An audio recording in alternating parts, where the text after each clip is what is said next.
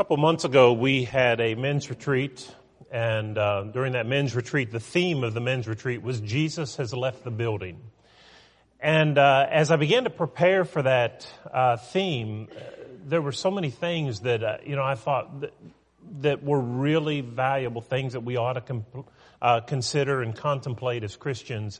And so I said at the time that the guys that were at the retreat would probably hear this information a second time.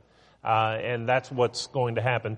This morning and this evening, I want to share with you all, not everybody was able to be at that men's retreat, but I want to share with you some of the thoughts and ideas behind the theme this year, because I think that if we are to be a church that impacts this community and be successful in what God has called us to do, we need to be a church that leaves the building. I shared this in 1972. My family drove over to Columbus, Ohio, and attended the Ohio State Fair. The reason we went is because the Osmond brothers were there. My sister was 14 years old, and she had posters of Donny Osmond all over the wall. And, the Osmonds were cool. And with risk of losing my man card, though I can say, as my sister, I liked them too. I hate to, I did. Puppy Love and, Go Away Little Girl. Man, how can you not like those songs? But anyway, so we went to the Osmond concert, and we're watching, the Osmonds. And I'll never forget my parents and this family in front of us that we didn't even know. They began pulling cotton swabs and passing it around, and all the adults were putting cotton swabs in their ears. But when the concert was over, they came back out and they played another song, and then they would leave, and everybody would scream more, and they would come back out and play again. And finally, though, they left, and then just a couple minutes later, the announcer got on the PA system and said, "The Osmonds have left the building." The point of that was to say, quit screaming, disperse, go your way. Of course, my experience wasn't with Elvis. That's the one we all know. Elvis has left the building. And the same reason that it was said is, it's for the same reason. It's time to leave. You're here, he's gone, you need to go too. Well, with that phrase as maybe the foundational jumping off point for this series of lessons, I want us to consider that. Jesus has left the building. I'm not saying by that, and somebody took me to task when they saw that we were doing this theme, and they said, "Hey, what's wrong with going to church? What's wrong with meeting in the building? Jesus tells us, commands us to meet in the building." Well, of course he does. I'm not at all suggesting that Jesus isn't here with us today.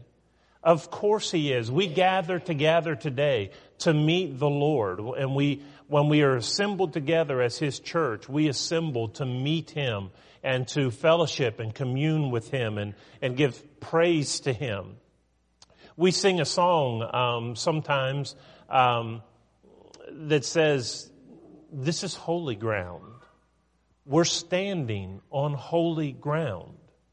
I love the words to that song. It's a beautiful song. And then a follow-up song, in the songbooks on the very next page that is often sung in conjunction with it, about we're standing in his presence. That's true. I'm not denying that. But here's what I'm affirming. I'm affirming that when you leave here tomorrow morning and you wake up and the alarm clock goes off and you put your feet on the floor, you're standing on holy ground. And when you slide in under your desk at work or wherever it may be, you're standing on holy ground. Jesus leaves the building, and we must leave with him and take Jesus wherever we go. This place isn't hallowed just because it is the church building. Everywhere we go in life should be hallowed. It's set apart for God's use and we in his service. That's what I'm affirming. I'm affirming that we need to leave the building. The call comes out at the end of today, and we're told Jesus has left the building. Are we just going to stay huddled for the rest of the week right here and not go out and mix and mingle in the world because we feel safe and secure here? Or will we leave the building too? It's a time, and there comes a time to meet together. There is a corporate worship that God calls us to do that we're not to forsake. But there is also a call, an announcement to leave the building. Follow Jesus and leave. And that's what I want us to talk about this morning.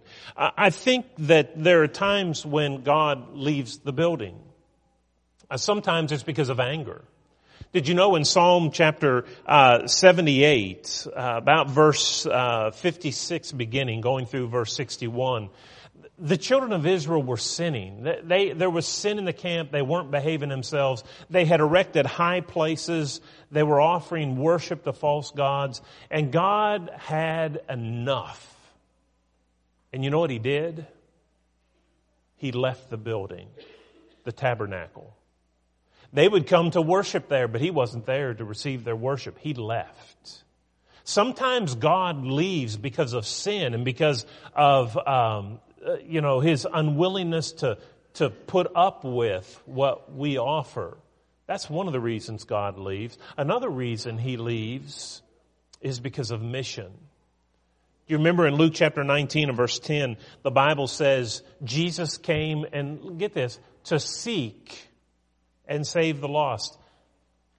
You've got to leave to seek. Have you ever played hide and seek with your children and kind of pulled a fast one on them? All right, you guys go hide, and I'll come and look for you. Have you ever forgotten about the looking part? You know, your children are off hiding in a closet somewhere, and you're enjoying a conversation with somebody, and you don't. Oh yeah, I've got to go look for them. You can't seek if you don't leave.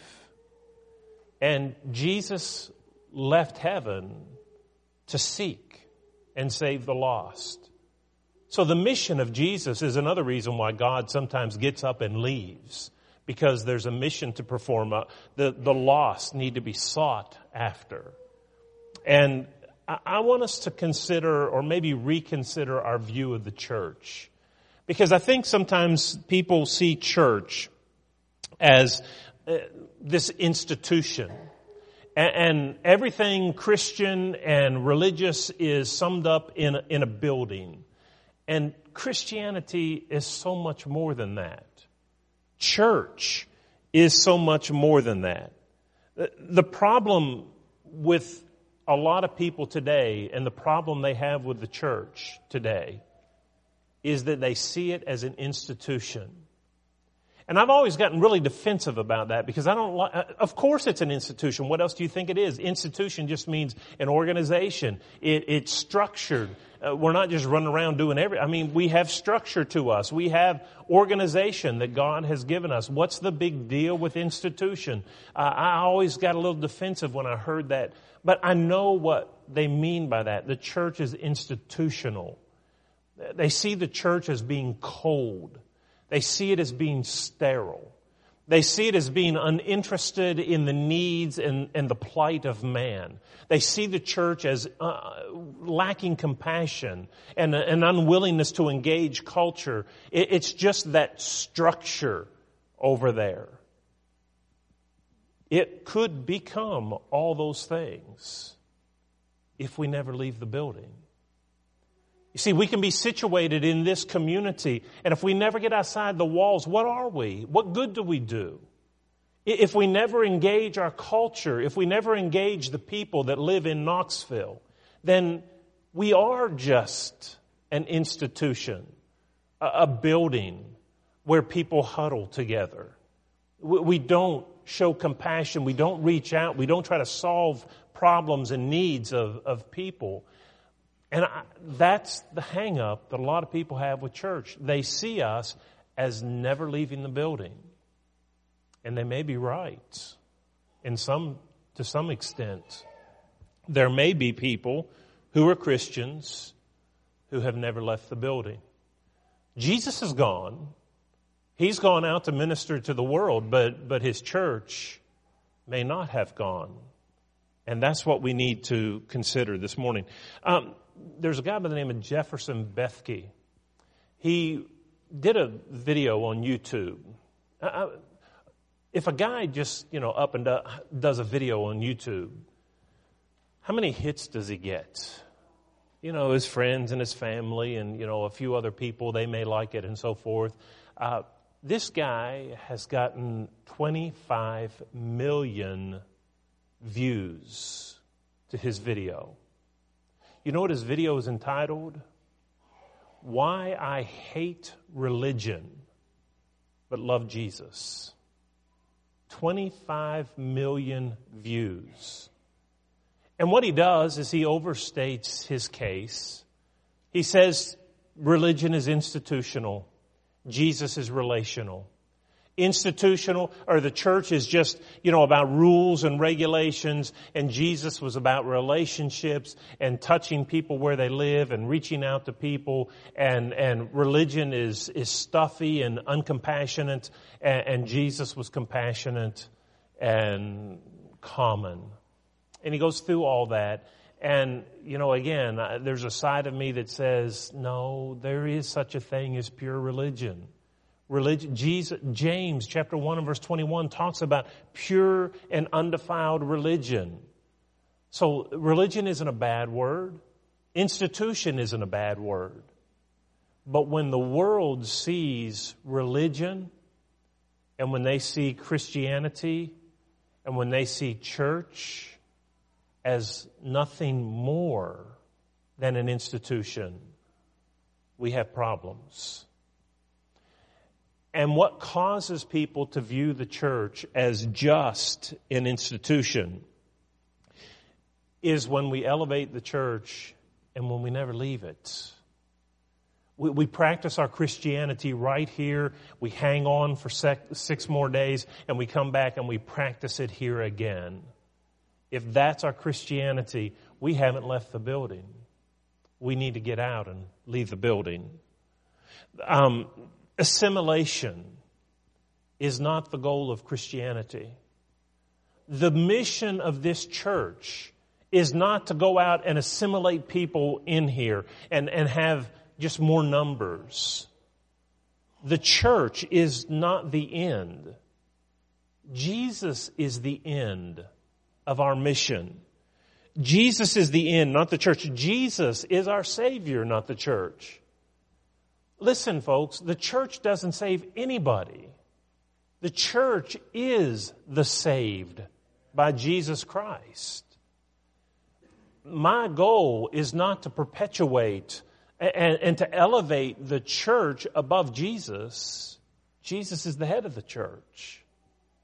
And so the goal is not just to bring people in this building and to huddle. The church is to bring people to Jesus.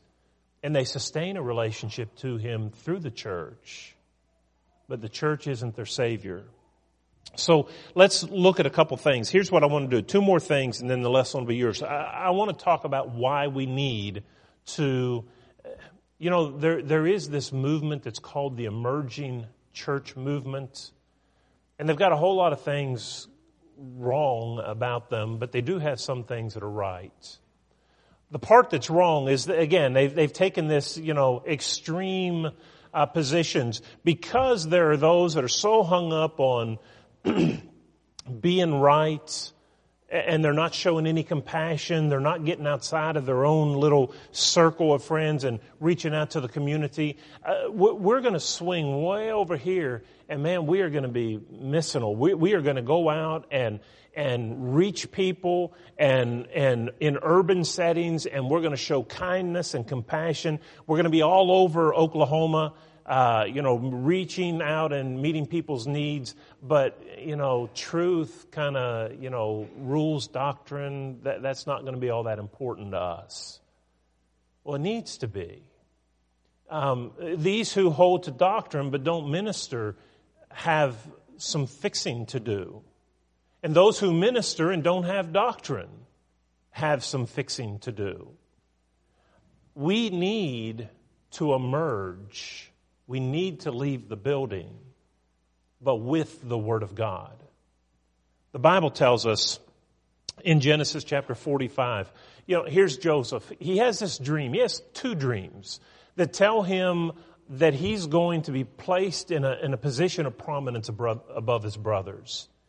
Even though he's younger than nearly all of his brothers, he's the one that they all will bow down to.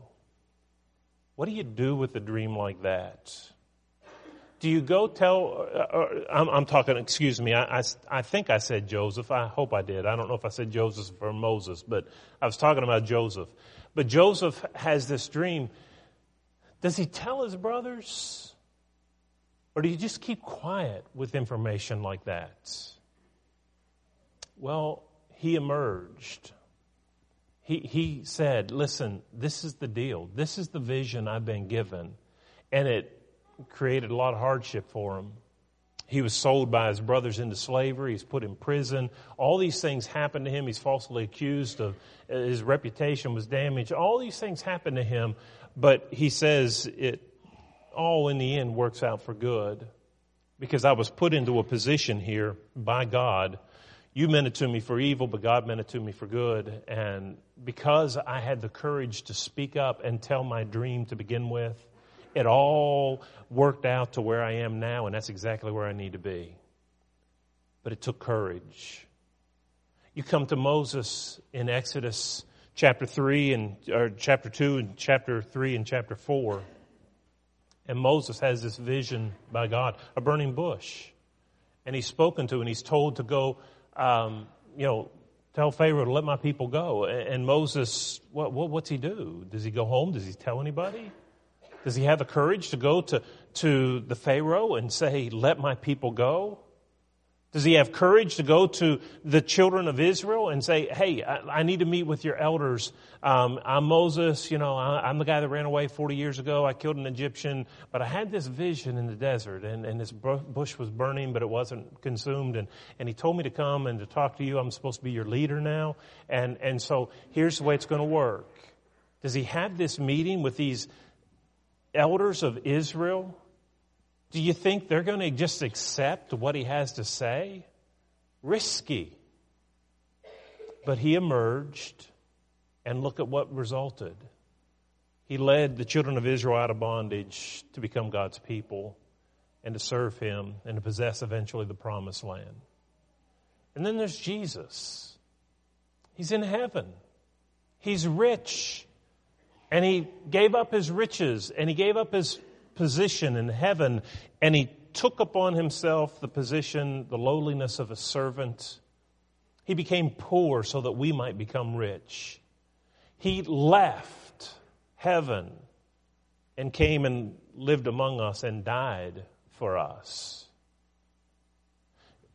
You see, they all left. And it required for them to leave in order to be in the place where God needed them to be. Joseph had to leave. Moses had to leave. Jesus had to leave. And they did. And it wasn't easy. It involved sacrifice. But here's the point. When will we leave? Jesus has left the building. Will we follow him? Will we leave the building? Will we mingle in our communities? Will we reach out and make all ground holy ground? Or will this just be our sacred place where we do religion? Or do we do religion on Monday through Saturday, wherever we are? Do we make that our holy ground? I had a man, we were standing in the foyer. It was shortly after I'd graduated from college, and we were watching out the back door as cars we were right on the street. Car after car after car was driving by. It was church time. And somebody lamented the fact that all these people were so busy with so many places to go, and none of them are going to church. And I'll never forget, one of the men there said, hey, listen, as far as I'm concerned, they know this church building's here. They know our doors are unlocked. If they want to be saved, they can come. It just gives me, chills to think back to that man saying that. That is so wrong-headed. Jesus said, go into all the world and preach the gospel. The Great Commission is not put a sign out so everybody knows when you open up. The Great Commission is go, seek, and save the lost. That's what we need to be about. We've got to leave the building. We can't just exist. We can't be God's point of contact with this community if we all just huddle and do nothing more than that. We have to leave. Challenges to leaving the building, let me give you a few. One is fear. You know why we don't leave the building like we should? Why we kind of just tuck our Christianity away until next Sunday? Because it's scary. Because when I go out in the marketplace, there are people that have different ideas. They're not on the same page as me. When I engage people about my faith, their faith may be different. They may not have any faith at all. And so now I'm put in a position where I'm defending myself, and I have to do some thinking. You know, in John chapter 20, after Jesus had died, his disciples were all gathered up in the room because they were afraid. They were all assembled together, but the reason was because they were scared. Well, we go out talking about Jesus, man, what are they going to do to us? I saw what they did to him.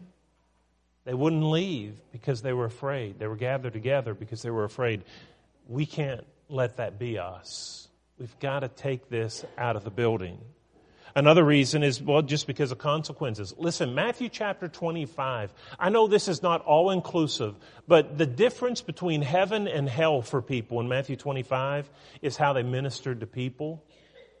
Do you remember some of the things that he said? The reason I invite you in is because when I was hungry, you fed me. And when I was sick, you visited me. And when I was in prison, you came to see me. That's messy stuff. You mean I've got to tend to the sick and to the imprisoned and, you know, those that are doing without? Do you know how much time? Do you know how, like, they can latch on to you and pull you down? Do you know what it means to reach out to people who are broken and have trouble in their life? Do you understand that it's not just saying the right thing and then they just snap to it? It's a process of nurturing and mentoring, and it demands a lot of time and energy and sometimes even money. And man, I don't know if I'm up for all that. I'm busy. I've got work. I've got my family. It's those people that Jesus says makes the difference between heaven and hell. Would you minister to those who are sick? Did you minister to those who are poor, to those who are hungry, to those who are imprisoned? If you did, you were doing it to the Lord. You see, one of the reasons I think we don't get as involved and leave the building is because what that means, it's going to impact my schedule. It's going to impact my free time. It's going to impact maybe my pocketbook. Don't let consequences keep you from being a disciple of Jesus and from leaving the building. Another reason why we don't leave the building is just simply because of a lack of faith. We kind of have gotten used to Christianity being this every Sunday. This is Christianity right here. We're experiencing Christianity. And we are, but not all of it. 2 Corinthians chapter 4 and verse 13 says, I believe, therefore I speak. When we believe, we're going to have to leave the building. When we really believe that Jesus said those people who are living down the street and who are getting their boats ready right now to go out on the lake, or they're getting their barbecue ready and they have no interest in what's taking place. When we really believe that God says they're lost, we're going to have to leave the building. And we're going to have to go talk to people. People have to become our mission. Because if you really believe that, you can't just stand back and watch it happen. can't allow people to go to judgment unprepared. Not if you really believe. Maybe one of the reasons we don't leave the building is because we have come to accept this and we haven't really believed what the message of God says. And then here's a final thing. Maybe we don't leave because we lack vision. We don't see. We don't recognize the opportunities. In the Old Testament, those 12 spies were sent into the promised land. 10 of them came back and said, oh, no. We I don't know what's going on, but we can't go up against them. They're giants. They have fortified cities. Man, I'm telling you, we are grasshoppers in their sight. We cannot do this. And then there's Joshua and Caleb saying, oh, yes, we can. God's with us. The same God who parted the Red Sea just a little bit ago, He's the one who's going to fight for us. We can do it. Don't say no. Don't be faithless and believe. Because of the lack of faith, the lack of vision, because they only saw giants and Joshua and Caleb saw God, made all the difference in the world. What do we see? When we look at the world, do we get overwhelmed? Oh, what can we do? I mean, look at our society. How far down can we go? I mean, when's it going to end? Every day we hear of another, inroad of immorality, and we're just shocked every day. Can you believe where we are now and where we would have been 50 years ago? I mean, we just keep going farther and farther and farther. Do we feel like giving up? Do we think there's no hope? Well, what's the sense in trying? We better just huddle here together and practice our faith where we can do it with people who believe like we believe. Do you not believe in the power of God? Do you not have the vision to see that God can change hearts of men and women, even still today, in cultures that in other ages, other times have been far worse than the culture we live in? God is powerful. Don't lack the vision. Don't think that what you have to say in the gospel of Christ doesn't have the power to change people. It does. God is powerful. So here's the mission. Let's leave the building. In just a few minutes, we're going to be finished worshiping, and we need to leave the building. Not just leave the building and tuck our Christianity in our pocket or put it in our purse and we come back and pull it out again next week. We leave the building with an agenda, with a mission. Let's follow Jesus and leave the building and take Jesus with us. That's what the church should be. We're not just an institution. We are a living body. The point of contact that Jesus has with people today. See, there was a time when He could walk around and He could touch people and He could speak to people and He could heal people and help them and lift them up and minister to them. He could do it with His own hands. He's gone. He can't do that anymore. Oh, but He can. Through His body, the church. We now are His voice and His hands, and we have His feet to take His saving message to people no matter where they are.